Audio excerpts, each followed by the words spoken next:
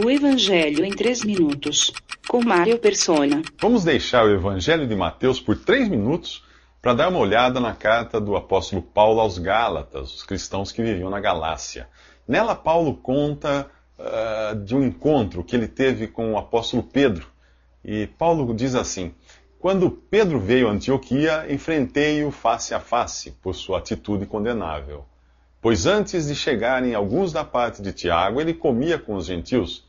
Quando, porém, eles chegaram, afastou-se e separou-se dos gentios, temendo os que eram da circuncisão. Os da circuncisão eram os judeus convertidos a Cristo que achavam que ainda deviam obedecer à lei do Antigo Testamento. Mas Paulo continua: os demais judeus se uniram a ele nessa hipocrisia, de modo que até Barnabé se deixou levar. Quando vi que não estavam andando de acordo com a verdade do Evangelho, declarei a Pedro diante de todos: você é judeu, mas vive como gentil e não como judeu. Portanto, como pode obrigar os gentios a viverem como judeus? Você já percebeu que havia aí uma diferença de opiniões. Os judeus que se convertiam a Jesus queriam continuar seguindo os mandamentos do Antigo Testamento, guardando o sábado, dando o dízimo, circuncidando seus filhos, tudo isso. Aquilo que tinha valido para Israel. Mas agora eles eram igreja.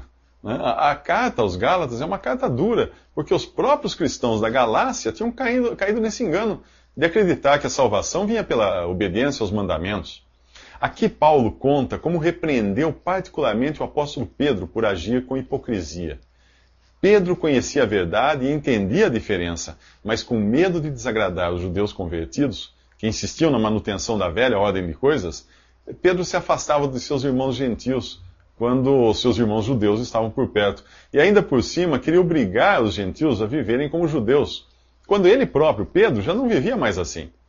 Pedro era um homem como qualquer um de nós. Não tinha nada de infalível e estava sujeito às mesmas fraquezas e às mesmas hipocrisias às quais eu e você estamos sujeitos.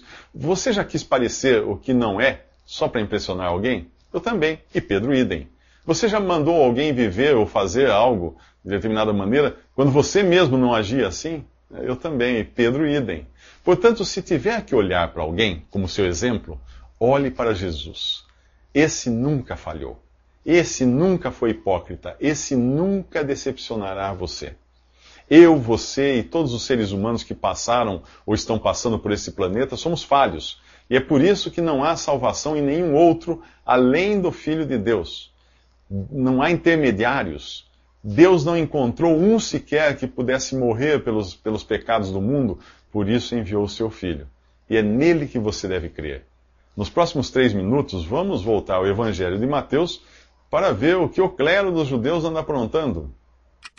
Visite www.3minutos.net.